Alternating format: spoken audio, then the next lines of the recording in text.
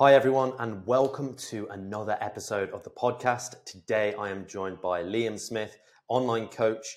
He has a couple of different businesses. He's the G Sheets Master Pro, and he's just a little bit of a geek as well, which I love because I am as well. I'm just a bit of a cupboard closet geek these days. Once upon a time, we have a lot in common, and I just really wanted to get on a podcast with you and just shoot the shit, chat, and just catch up, dude. So welcome to the show. Thank you. So I am Liam Smith, the not so hidden gaming geek like Dan is. As we all probably know, everyone was a sort of a gamer at heart, and I think like the ethos with my coaching is just almost breaking the mold with individuals. Like whoever you are, just be who you are and don't like hide away from stuff. If you're a gaming geek, advertise your gaming geek. If you're a book geek, say who you are. You don't have to hide behind what's almost like a fake smile. Like whoever you are, just be yourself, and that's sort of who I am. And you'll probably find out on this podcast as well. I'm very open to whatever you ask. So I think it's a big problem for a lot of people, and certainly something that I've experienced myself as well when I was younger.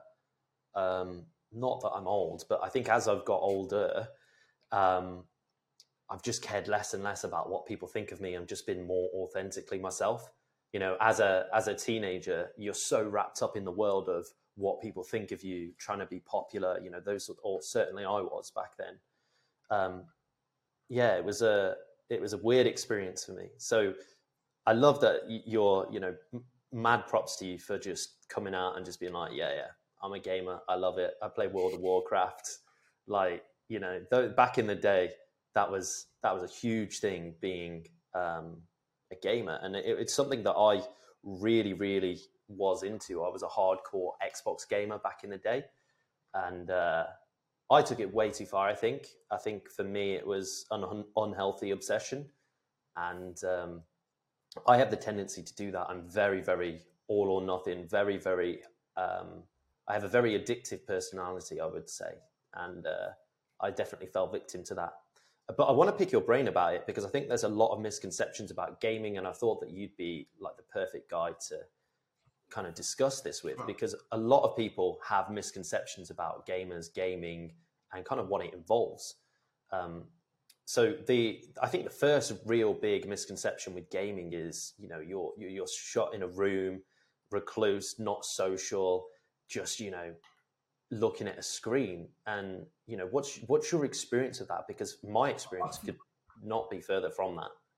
Yeah, I think from like a gaming aspect, there is that sort of recluse characteristics of it. You do tend to find yourself confined to like your room, your office, whatever, because that's where you find you're very comfortable. And that's probably where I was in my younger days. Like I'm a very introverted character, which if you see me on YouTube, you see me on social media, you think, nah, he's not. But that is who I am. And like I found my comfort within communities within gaming. Like these were people who were like-minded individuals like me. Like they love gaming. I love the process of like leveling up in the games and stuff like that. And that's where I sort of got, like you said, a very unhealthy personality with it, like from an addictive perspective. And it's almost like finding that balance between the two. But I almost find that gaming characteristics that I learned when I was younger, and obviously I still game now, I've like folded into like my business, into my physique, into everything that I do, because that like mindset around always wanting to level up something, even if it's like baby steps of like use RuneScape, for example, if any of you have played that before. It's all about leveling up bit by bit. Even if you do like 5 minutes a day, that 5 minutes that you do has put you forwards towards a goal. And I think that sort of mindset around that aspect of gaming has really, really helped me like develop my physique and also a lot of my clients as well, because them characteristics that maybe some people are born with, some people aren't born with, but you develop a lot through gaming, these sort of like mindset tricks around, right, I know what I'm doing now is going to benefit me hours down the line or months down the line. And yeah, I think I always go on rants, so I do apologise, but I think from like my younger days of gaming, it just gave me that escape from like reality, almost of like, right, I hated school, I didn't really socialise as such, and I still don't to a degree now. I am very like introverted with like socialising. I don't get on very well with meeting new people unless we've got like almost like the same interests, etc. But yeah, that's where I found sort of gaming when I was younger. It's more like an escape from reality, I guess, which has obviously helped me a lot with who I am today. So And I think as well, it just brings purpose, doesn't it? It's something that, they're very clever, the designers, where they put different levels in, they put different like DLCs in to keep you constantly feeling like there's purpose, direction, things to achieve. One of the things that got me, back in the day was when Xbox started to release Gamerscore. Mate, oh I yeah, can't, yeah, I can't that's tell you. dangerous. Honestly, I can't tell you. I used to spend so many times, me and my friends, who I met all electronically, all through Xbox Live and chat forums and stuff. And then we'd like go onto these games that were just really hard to 100%. To anyone listening who doesn't know what 100%ing is, getting all the gamer score points, getting all the achievements, finishing everything on it, like literally 100%ing it. And I used to pride myself back then on trying to complete games that other people couldn't. So Yeah. I wanted to get as many gamer score points as I could, without going to like the really easy games where it was like, press one button 50 times and you get all 1,000 gamer score. Oh, I remember that. I think that was Naruto. That was that game. Yeah, I remember seeing. Yeah, everyone used to buy that. Naruto and Avatar. I think those two was like you literally could get 1,000 gamer score in about 2 minutes. So just everyone rented it back in the day with Love Film, if you remember, when they Yeah. had the discs. When you had that service, you could just rent a couple of discs a month. They were just like, yep, get both of those. But I think it's That's a good point that you just brought up though as well. Like I think game is a very good way how males and females hide their ego. In regards to like obviously when you go to the gym, you do want to be, and every guy's been there. They want to be the strongest in the gym. They want to be the leanest in the gym, and gaming almost allows you to have that ego without showing your ego. Like you do want to be the best in the game, and then when you go into the gym, your mindset's very different because you're not trying to impress people in the gym. You're more focused on who you impress on the gaming community. And I think that's maybe helped me slightly with like my mindset around. So like I competed this year, and I said to everyone from the start, I said like this is about me. It's not about my like who I'm competing against. And I think that's where my ego is more involved in gaming than it is who I'm comparing myself to in other people, like both from like a business perspective and a physique perspective. So I think that's another good characteristic of a gamer is, although it's bad in gaming to get you addicted to it, it's very good for lifestyle because you're not comparing your egos to someone else as to what they're doing then. So I think it's trying to extrapolate the lessons of what makes you a success in gaming into real life and fitness, isn't it? Because for me, I was so competitive. If I was playing with any of my school friends and they were better than me, they'd be all like, "Oh, I'm going to go off." I'd be like, "Yeah, me too." I'd like go. What was it that you could appear offline, couldn't you? And I'd just literally, I'd be like, "Yeah, I'm going off too." Appear offline and just start smashing games in and practicing so that when we'd play again in like the next social game, playing Halo or Gears of War or whatever, like I'd just be that one level up and I'd get better. And I'd just be like, they'd be like, "Dan, like, how have you suddenly learned how to do all this stuff?" I'm like, I don't know, like it just kind of happens. Watching YouTube. Yeah. YouTube montage clips back in the day. What I wanted to talk to you about is I know that you really have focused a lot of your coaching on gamers and mostly males, if I'm not incorrect there. Yeah. I think what's interesting is even now with the way that the world has changed in terms of Twitch and pro gaming and that sort of stuff, there's still this kind of negative stigma around being a gamer, and also not just the negative stigma that it's just not really that masculine thing to do. Like it's quite a boy, judged as like a boyhood thing. Yeah. And, if you're a man doing it or if you're above a certain age doing it, people are like, you're wasting your time, like, get a life. Those are the kind of things that you hear. And even in conversations, like with some people who they don't know that I've been a gamer, and I've actually, I have a really unhealthy relationship with gaming. So I've basically had to walk away because I just always want to be the best, and it just is a slippery slope for me. But in terms of where I was going with that was, I think that there is a kind of attack on masculinity in gaming. What are your thoughts about that?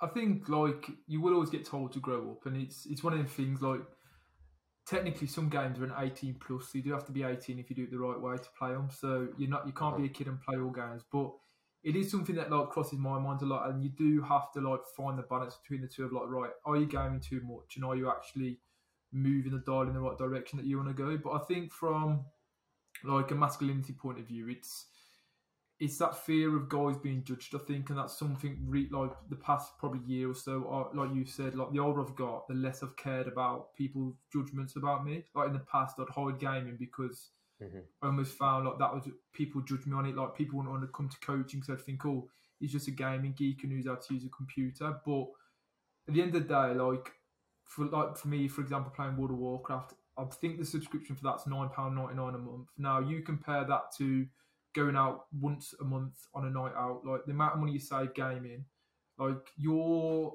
interpretation of almost childish is very different to someone else's. Like I can't be in a room full of drunk people. Like I think like getting drunk is not childish because it's not obviously childish, but it's just a waste of time. Like why do I want to wake up the following day hungover, not be able to train? I want to eat shit, and then it leads into the next day and it breaks that cycle of being in routine. Like to me, I love the thought of like a Sunday morning, I can get up, go and train, eat, just live my day as normal. So people's perspectives of wasting time is very different. But obviously getting drunk, being one of the lads is very more masculine than saying, oh yeah, Saturday night I'm doing a raid on World of Warcraft with 25 people in my guild. Like it does, it does sound like it is childish, but at the same time, if that's what you enjoy, that's what you enjoy. Like some guys, who was it now? Tom Daly, like he enjoys, is it sewing or something he does? Like that isn't, to me, obviously masculine, but that's something that he enjoys and he sees that as enjoyment. So it's how you interpret these things and like, do you actually enjoy what you are doing? Like there's no point, and I think this comes back to like my rugby days. I'd go out every weekend on the piss with the rugby lads because I thought I had to fit in. Yeah. But that wasn't me. Like it was me trying to fit into a crowd that isn't me. And then literally just one day I was like, right, I'm stopping drinking. I haven't drank now for like 7 years. And that's me almost breaking that mold of like, right, I was a rugby player who my association with being a rugby player was you have to drink alcohol and you have to go on the piss every Saturday. I tried to break that mold and be like, right, I still want to play rugby, but I don't want to do the Saturday night to go out drinking. And I think that was the start of like actually realising you don't have to fit into a crowd to be in a crowd. And I think that's where a lot of people go wrong is they think that whatever your hobbies are, like go-karting, biking, gaming, whatever it is, you feel like you can't fit into the crowd of mate because they're not got the same interests as you. But like sometimes opposites attract, I guess. So I think it comes down to choosing your tribe and who kind of aligns with your values, isn't it? You know, if you are in a hobby that you enjoy, but ultimately they don't click with you on every level, like also that's okay. I think I think it's something that we're not really taught that it's okay to be different. You know, it's okay to not actually agree on absolutely everything. And especially in like today's society, if you don't agree with someone, it's like from a general point of view, if you just look at social media, if someone doesn't agree with someone, there's like one side of the crowd of commenters are all attacking the other side and vice versa. And it just gets to the point where, you know, it's okay. We can like different things and we can have different opinions and we don't actually have to judge or be nasty or vile to each other. But I think that's become, unfortunately, a bit of a societal norm. And I think that really leads... There was a Stoic quote I heard the other day, and it's something like, it's okay to have an opinion of not having an opinion. And I think that's something that I really live by. Like, if you generally don't have an opinion, don't feel like you have to go on either side of the fence. Just stay in your lane. Like, if you haven't got an opinion, it's sometimes best to have no opinion and not raise it than raise an opinion that you know isn't actually aligned with your morals just to fit into a crowd, because then you're preaching from a hymn book that isn't true to you. And I think it's something that, again, I've been looking at quite recently, like what is my core values as an individual. So like my coaching is all about like the beliefs in individuals, their body, their brain, and they're finding a balance. And like these are the 4 things that I always feel like when it comes to like, my content, when it comes to transformations, it's what has to be led back to my morals. Like it's not about things that I feel like are going to impress other people, but isn't actually aligned with me. So, So how do you feel in terms of a coach? What did you take out of the gaming element to bring to either your own personal journey or your coaching now?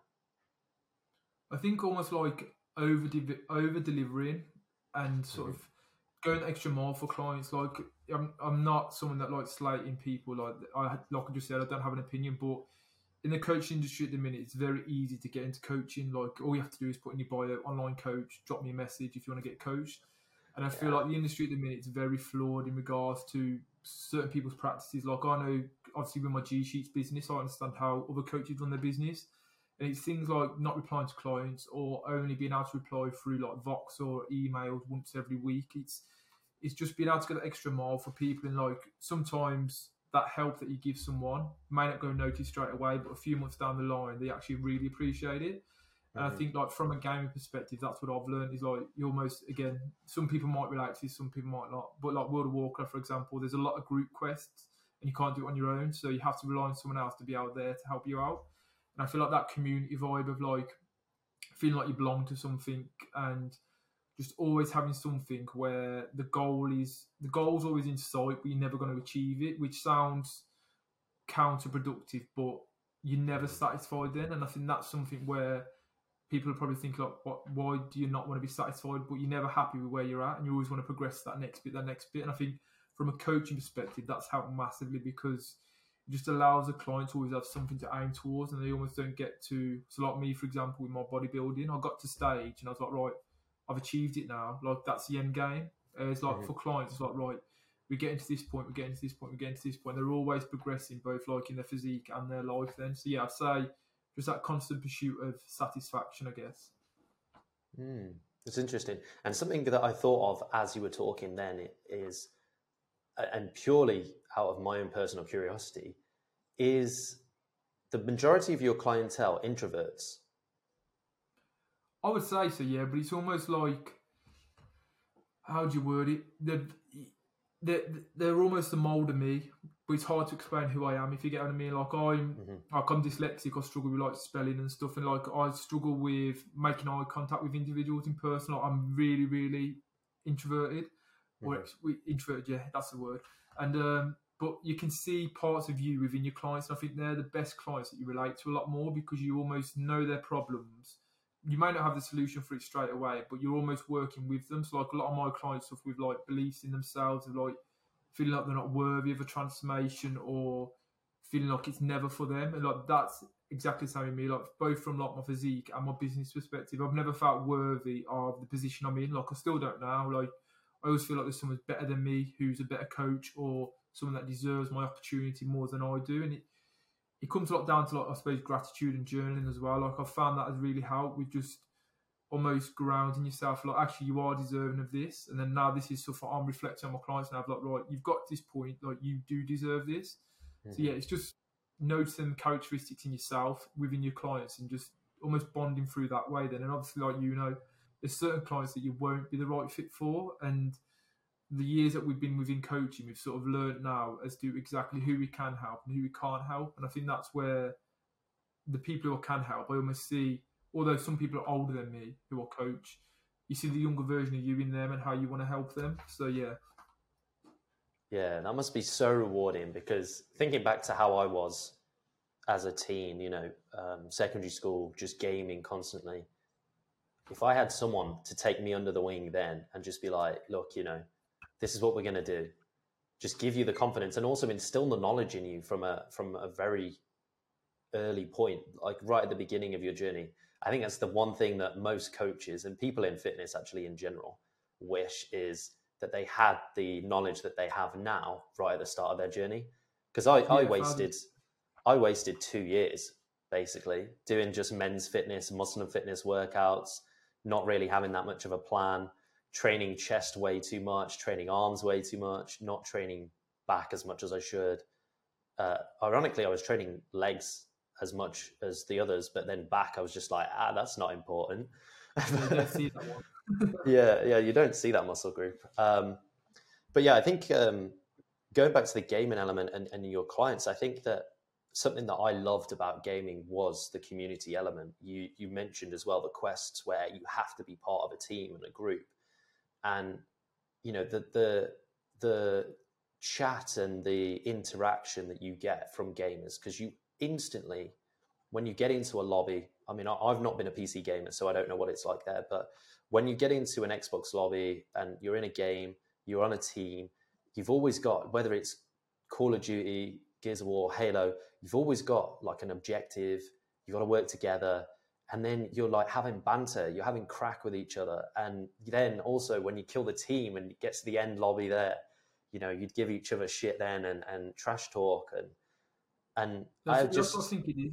I think it's a very sort of something that I've noticed with online coaching recently as well. Like we're both mentored by Ollie Carson. So when I went to his Q4 event on Friday, like how lonely my sort of job is and sort of feeling part of that community on Friday, I was like, God, like I literally do live a very, very, like, obviously I've got my partner who I live with and like she's my rock, but it's like you don't really have that person next to you along the journey. And I think that's what I want to sort of install within my clients, like they do have a team around. Obviously your goals are always going to be aligned to you as an individual, but having that community around you of like, right, when you're down, someone else is there to pick you up, and vice versa. When someone else is down, you know where they've been and you can help them. So I do think like our jobs, well, like you're over in India now, like it's a very, very lonely job we do. And again, I see that within my clients as to who they need. They need someone to be accountable towards, someone leading them from the front. So yeah, I think it's like you said, when you've got that group style of stuff and you work towards an objective together, it does really help with just your own results skyrocketing as well then. Mm-hmm. And I think most people will have experienced it, you know, normally around about January time, if you've ever set foot in a gym and you're not necessarily that active normally, you don't normally have that much of a support system. You know, your friends, your family, potentially partners they're not deliberately unsupportive, but, you know, when you start saying, I want to eat healthier, and maybe they're not on board with the same sort of thing and they want to get a takeout. And then, you know, those sorts of things. Now, I'm not demonizing takeouts. I'm just purely giving that as an example. But even with training, you know, they'll be like, oh, you know, you went to the gym yesterday, or do you really need to go? And it's those moments where if you're brand new to something, you don't need, and it's not helpful in that situation to have someone like almost being the devil on your shoulder to be like, let's get pizza. And you're like, I shouldn't, but they're like, and then because they've suggested it and you haven't suggested it, it's almost like an instant buyout because you're like, go on then. I didn't suggest it, but that sounds like a good idea. But I think having the accountability and support network is a huge thing in any walk of life. I remember when I went from being a personal trainer to first starting online training 5, maybe 6 years ago now, I was in the gym. I was training clients. I was speaking to probably 100 people a day because I was on the gym floor. And then I went from that to sitting at my desk, working like 8-10 hour days just at my desk. Yeah, fine, I'd have calls with clients and videos and stuff like that. But also my steps had dropped drastically. I'd gone from 25, 30,000 steps a day to 5,000 if I was lucky. And I remember I had this kind of like this weird couple of weeks where I just started to feel a bit low. And I was like, I can't put my finger on what it is.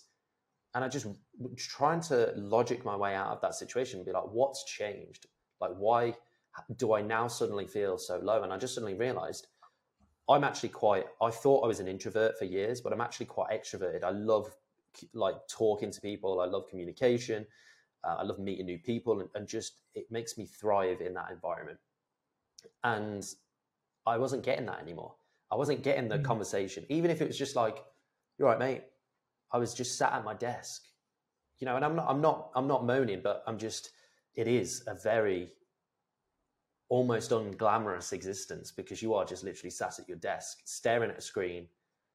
Like I love my job. It's an incredible job, but you have to be able to balance the two.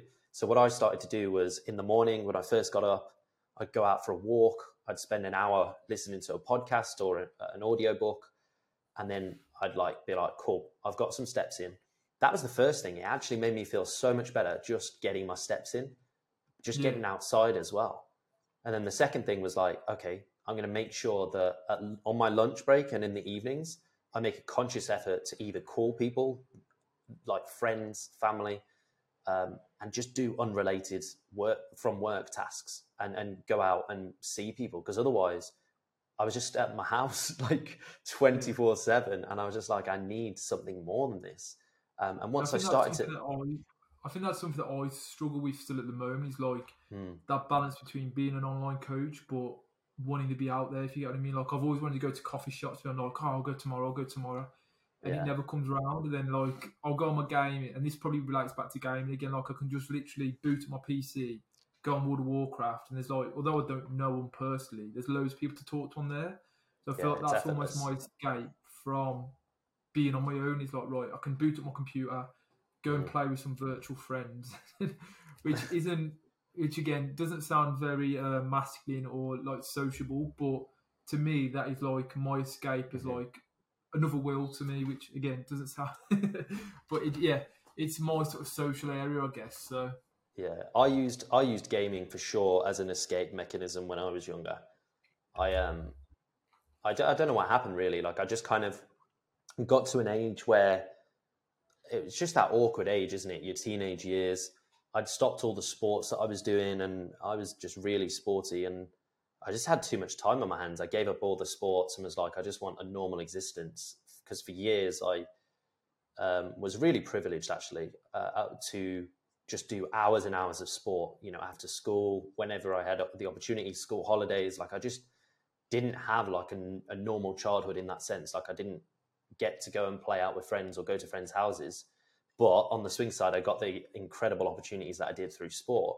And I think when I got to my teenage years, I was like, yeah, I just want to socialize more and have like a normal existence. And then ironically just ended up sat in my room playing my Xbox until I found the gym at like 16 years old, when they finally let us into the fitness suite in secondary school. And then I was like, And funny story, actually, one of the main reasons why I decided to take the gym seriously was it was Thor and Captain America just come out that year, and I'd seen them transform, and I was like, holy shit! I was like, that's it. I was like, I'm taking the gym seriously. I was like, did you see these boys like a year ago? And then I was just like, I'm in. So I started buying. That's when I started buying the Men's Health, Men's Fitness, Muscle & Fitness. It's funny you say that, actually. I think that's why I got into the gym, because I used to watch wrestling, and I always remember Dave Bautista. He could do like a pec dance, and I was like, right, I want to be able to do that pec dance I do. So that was my goal for it weren't to get big or get big arms, it was just to be able to do the pec dance. And then when I did that, I was like, actually, I've built a bit of muscle now, so I'll continue doing this. I want to see that on your stories now. Every time you finish a workout, just little pec tweak every single session. My new end of session thing now. Yeah. Get it all branded up as well, so that at the end of the pec dance, you've got like a little logo bouncing on it. Okay, so let's talk self-esteem and belief systems, because I think, like myself, a lot of gamers use gaming as an escape or as an easy way to socialize or to portray a version of themselves that ultimately they can be. You know, you can not just gaming, social media, you can be whoever you want to be by just clicking the button, and just, you know, Instagram is a perfect example. It's a highlight reel, and people's realities are not there. So what's been your experience from gaming, getting into the fitness industry?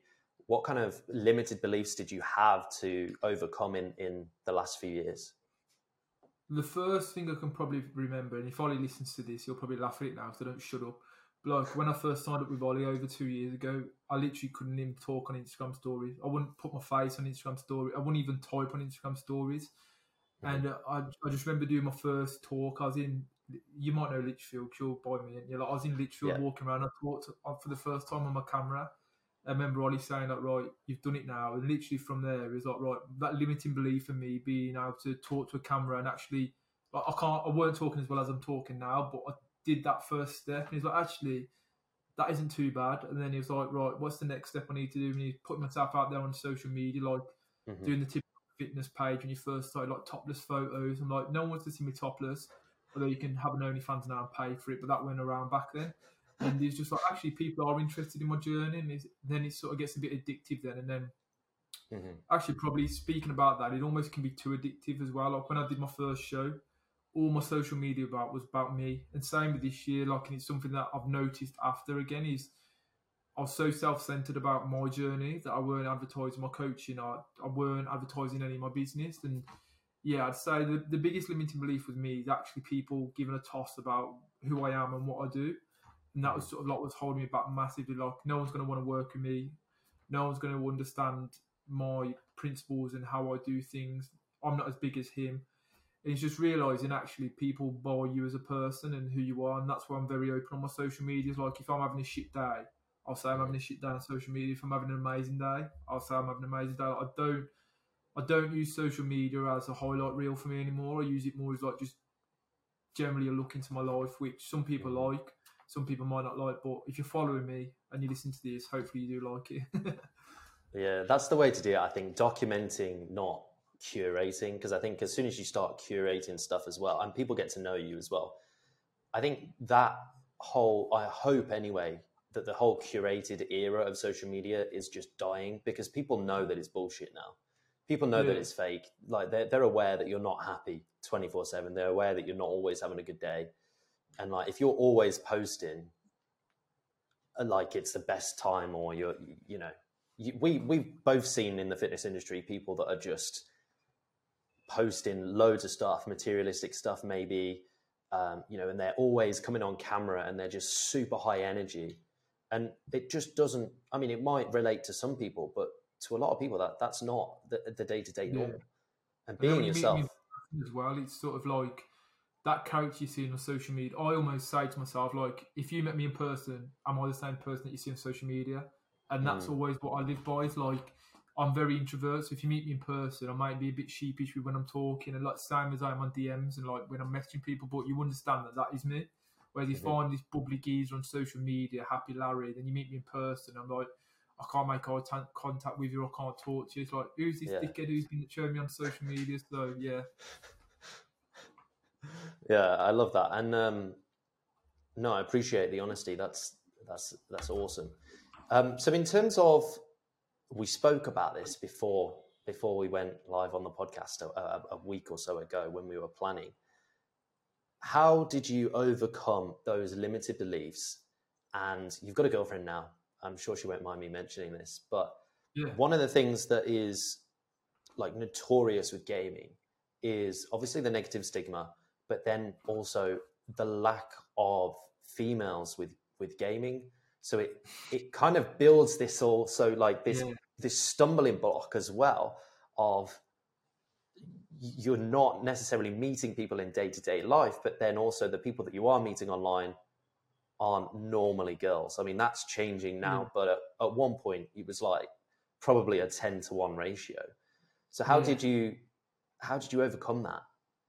Well, I asked my girlfriend for directions to college, so that's how I met her.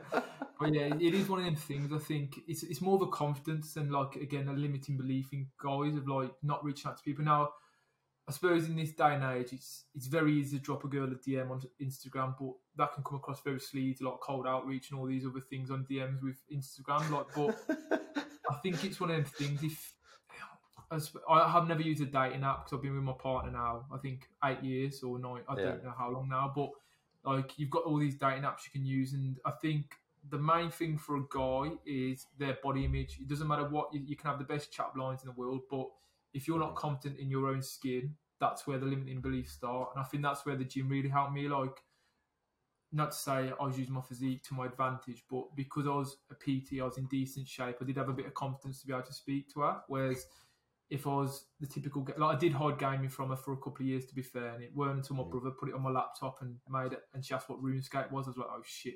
But it's, but yeah, I think it's one of them things. Like, you work on yourself and like your body image, you know yourself. Like, your body image then helps your mindset, your confidence increases, and then it's just one of them things. Like, as soon as you start to take care of your health and maybe do take away a few hours a week of gaming, you can really then start to build your confidence up, and you'll find the right person. Like my girlfriend Sophie, she hates gaming. Like, we like chalk and cheese, but it's one of the things. If you can be very open to someone and just say like, right, yeah, I enjoy, what are your hobbies? I'm gaming. Like, you might not want to go out for drinks, but if you're willing to treat it to a meal every week, she might be a keeper then. So something that I started laughing in the middle of your talking then, because I suddenly started thinking of some of the training that we've been doing, and you were like, you mentioned cold outreach. I suddenly thought, I hope he's not thinking about like cold outreach in 25 girls and like trying to get the response back as a like a chat. You know some lads. Yeah. I mean, yeah, for sure. That's definitely some guys' strategy. Let's move on to the perfectionist in you, because I know that that's also something that we share, and something that has obviously helped you build a tremendous business. Well, two tremendous businesses.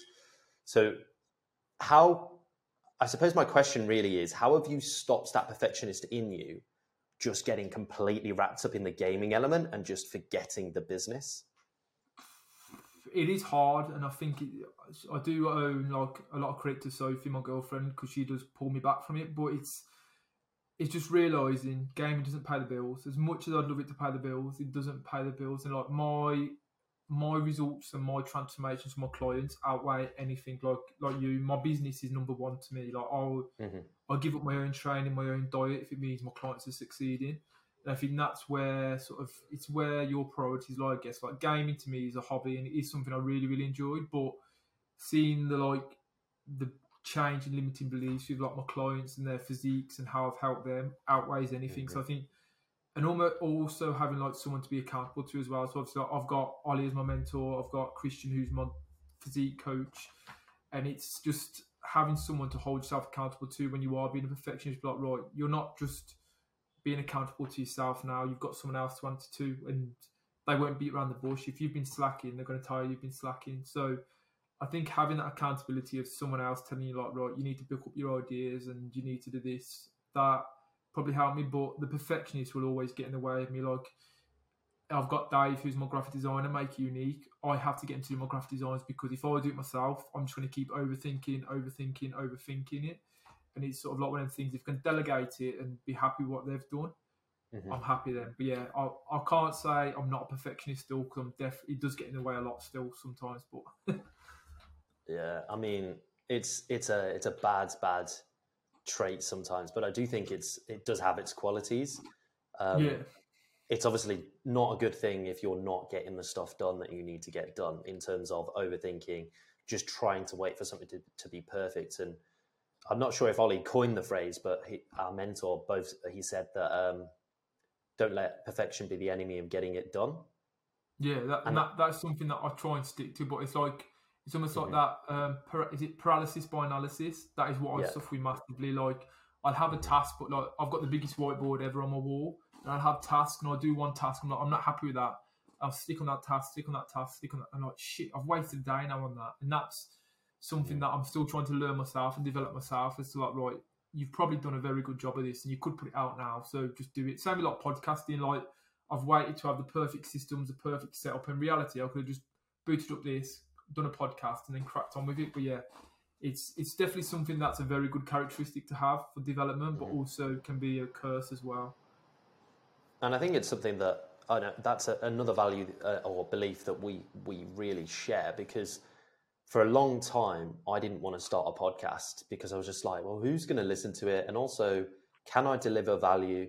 Can I make it as perfect as possible? And then, it just so happened that lockdown happened and I was bored. I basically I was socializing even less than normal. And I was just basically in my room, and I was planning an event at the time. So I was already in like email communication with a few people in the industry. And I was like, do you want to just like get on a video, like Zoom call, and we'll just record it and I'll just start a podcast? And they were all like, yeah, I'd love that, because I'm not talking to anyone except from my friends and family about the same thing. And that's how it started. And then, to be honest with you, being a perfectionist, you're always going to be a little bit disheartened with whatever you put out. And it's something that I truly believe, that if you're doing things right anyway, you should look back at things 6 months, 12 months earlier and go, that's a bit shit. I could do that better now. So once I kind of realized that, it kind of took the pressure off for me, because it was like, well, ultimately I'm looking to always improve, always develop. And if I'm going to be like, well, I could do that better in 6 months' time, I might as well do it as good as I can do it now, and then improve as I go along. You know, like the audio quality on the podcast now is better because I've invested in different microphones. The camera quality is better because I've invested in different cameras. The system, not sponsored by the way, but using Riverside now, which means that we end up with much higher video and audio.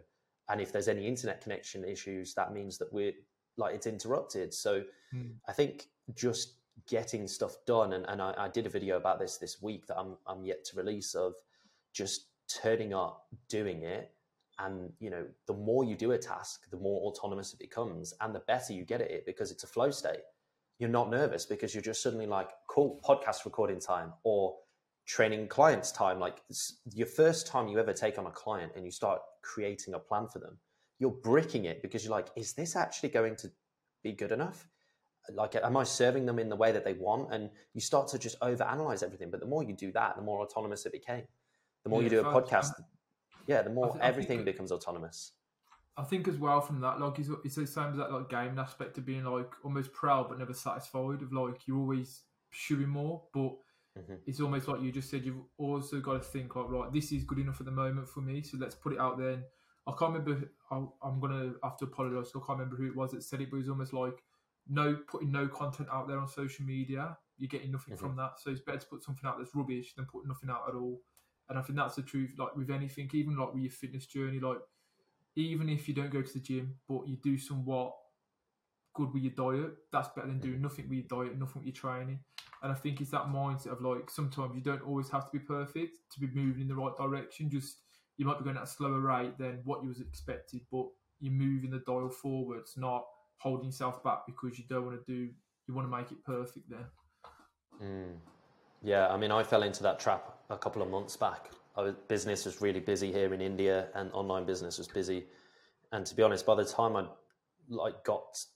tried to block out times, and I was just like, nah, I'm not happy with the audio, I'm not happy with the video. And I ended up basically not posting anything on my social media for probably a month and a half, which obviously is horrendous when you think about it. Like, logically, a logical brain is just going to look at that and go, yeah, well, why?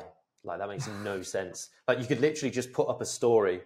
And for me, anyway, I don't know if you're the same. I just got so wrapped up in the production value of things. Because I was like, social media is awash now of people that are spending ridiculous sums of money on content creation. And, you know, ultimately, I'm not in that position yet. One day I will be, but I'm not there now. And I can't compare my chapter 1 to their chapter 10, which is something that I persistently tell my clients. And the comparison as well, like, why am I comparing myself to someone else's business and to someone else's content when I'm not them? You know, I need to create my own. It comes back to what you said about like on the social media paint a highlight as well. Like, you're looking at that individual thinking their setup's amazing, all this stuff, but you don't know what's going on behind the scenes. Like, they could have wasted all their money on that setup and they've got no money in the bank. So their version of happiness is getting the likes, getting the comments, getting the saves on social media, whereas our version is like, right, how many people can we impact with our message? And like, I've got, I think, 3,000 something followers at the minute, and obviously not all of them see my stuff, but if I can impact a tenth of them people, 300 people, compared to someone who's got 100,000 followers, who people just follow them because their content looks good, but they provide no value, it's almost weighing up the options as what to value more. Do you value really high-end production, or do you value the impact that you have on so many people? And obviously, like, both our businesses are examples that our impact is working, and it doesn't really matter this is for coaches out there as well, it doesn't really matter what you've got from the new shiny camera or the new shiny mic. Your voice and who you are is what the people want to buy into. So how has perfectionism helped your business?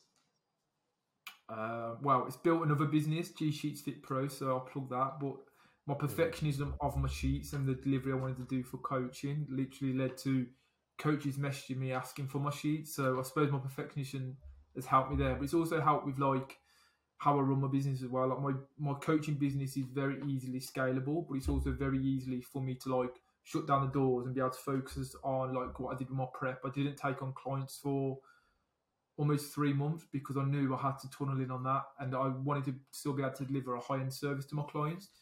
And I think that perfectionism really helped with that, because I almost see my clients as me, as like, right, what service would I want as a client from my coach? So it's like, right, that going that extra mile with check-ins, all the systems that we've got, the education things. Like, I'm always wanting to be 5 steps ahead of where I think the fitness industry is, and that's sort of where probably perfectionism has come in with it. Is just allows me to be like, right, my systems aren't good yet. And if I was listening to this as well, he'll probably laugh at me, but I'm never satisfied with my systems, although my business itself is run off helping coaches with their systems.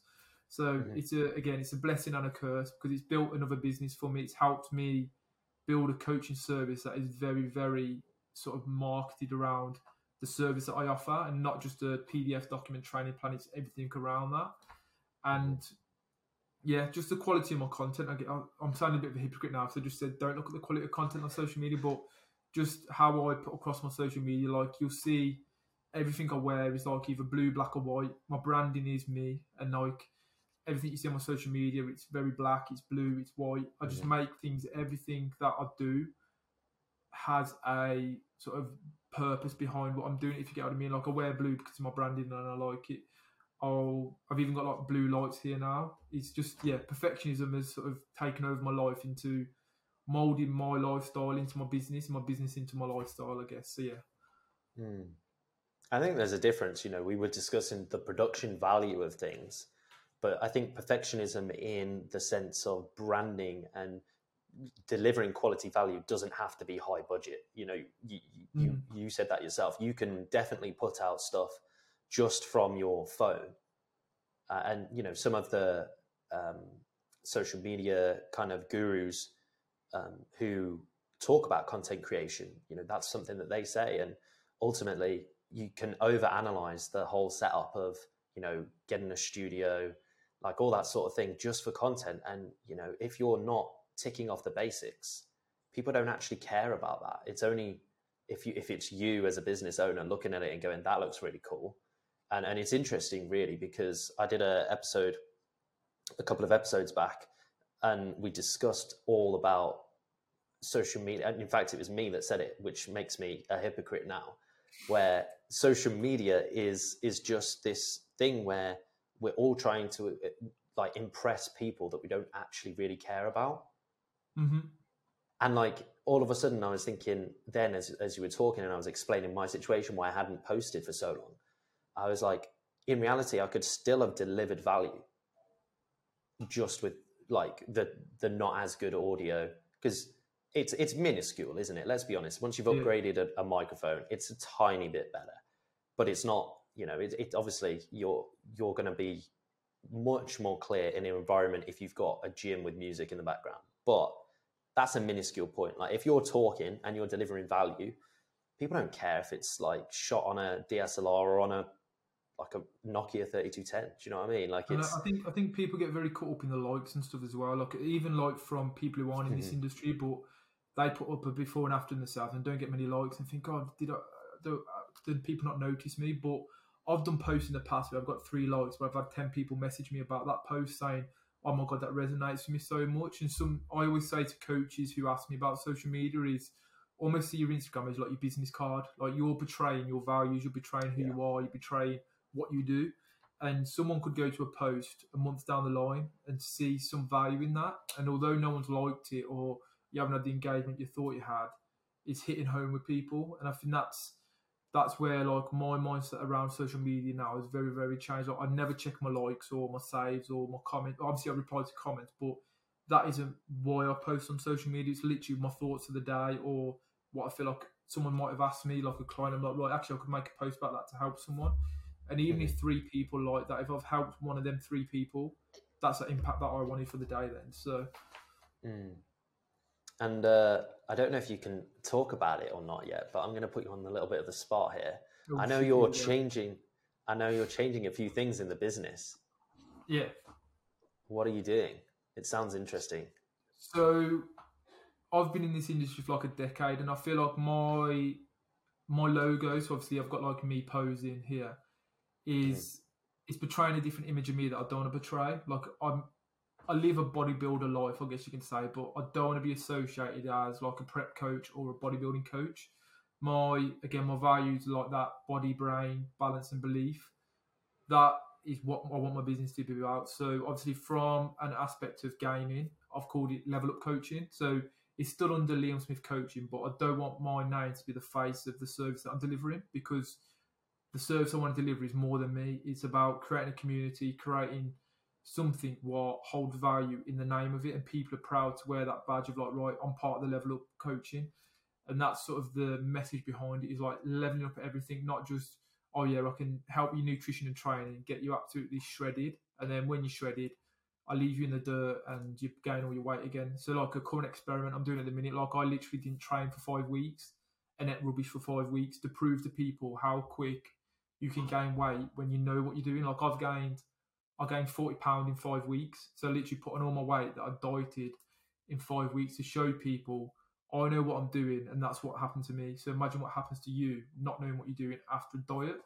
And it's just helping people understand like everyone's human, and it's working out, right, where do you need to level up the most? Is it your mindset? Is it your nutrition? Is it your training? And just giving everyone that sort of community vibe of being part of something, and not just being under the name of, oh yeah, I'm coached by Liam Smith. It's Liam Smith Coaching. I want it to be, I'm part of the level up. I'm part of this system. So yeah, that's sort of the thought process behind why I'm having a change. And the target demographic is still gamers. Yeah, so it's one of them things. It's like gamers relate. I relate to games a lot more, but there's more to this now than just gamers. It's like helping mainly guys, because that's who I can relate to most, in like just leveling up everything, like their mindset, all these things that I've suffered with. Like gaming is obviously a main passion of mine, but I understand not everyone's a gamer. But I understand a lot of people who had the same mindset around what I had when I was younger have that, and they're not gamers. So it is, the level up side of it comes from gaming, I guess, but it's not just specifically for gamers. But obviously, I'll attract gamers because that's the message that I put out a lot more, if you get what I mean. So yeah, it is. It's a bit of a mixture, I guess. Yeah, it's great to hear a little bit of your backstory, because it resonates with me. You know, my belief systems were much more closed off. I was much more closed-minded, I suppose. I didn't have a growth mindset back when I was younger, and I just kind of thought that was the way that things were. And it's something that I'm so passionate about with my clients, is just kind of opening their eyes to the potential that they hold within themselves and they don't necessarily know yet. And it's the most rewarding thing. You know, if you get a client, the easiest thing is obviously a photo shoot. It's super, super easy, but sometimes just getting them to the gym, getting them in that environment is a huge deal. And then when they overcome that, that's their first victory. Like straight away, they're like, wow, like I never thought I'd be in the gym. Like I didn't think I'd have the confidence. Like for me, my story... This is probably the issue with the fitness industry at the moment, is coaches associate online coaching with people expecting to understand how to use a nutrition plan and a training plan. And it's something that Ollie said in the Q4 event, is about coaching isn't a training plan or a nutrition plan. It's changing your client's beliefs in themselves.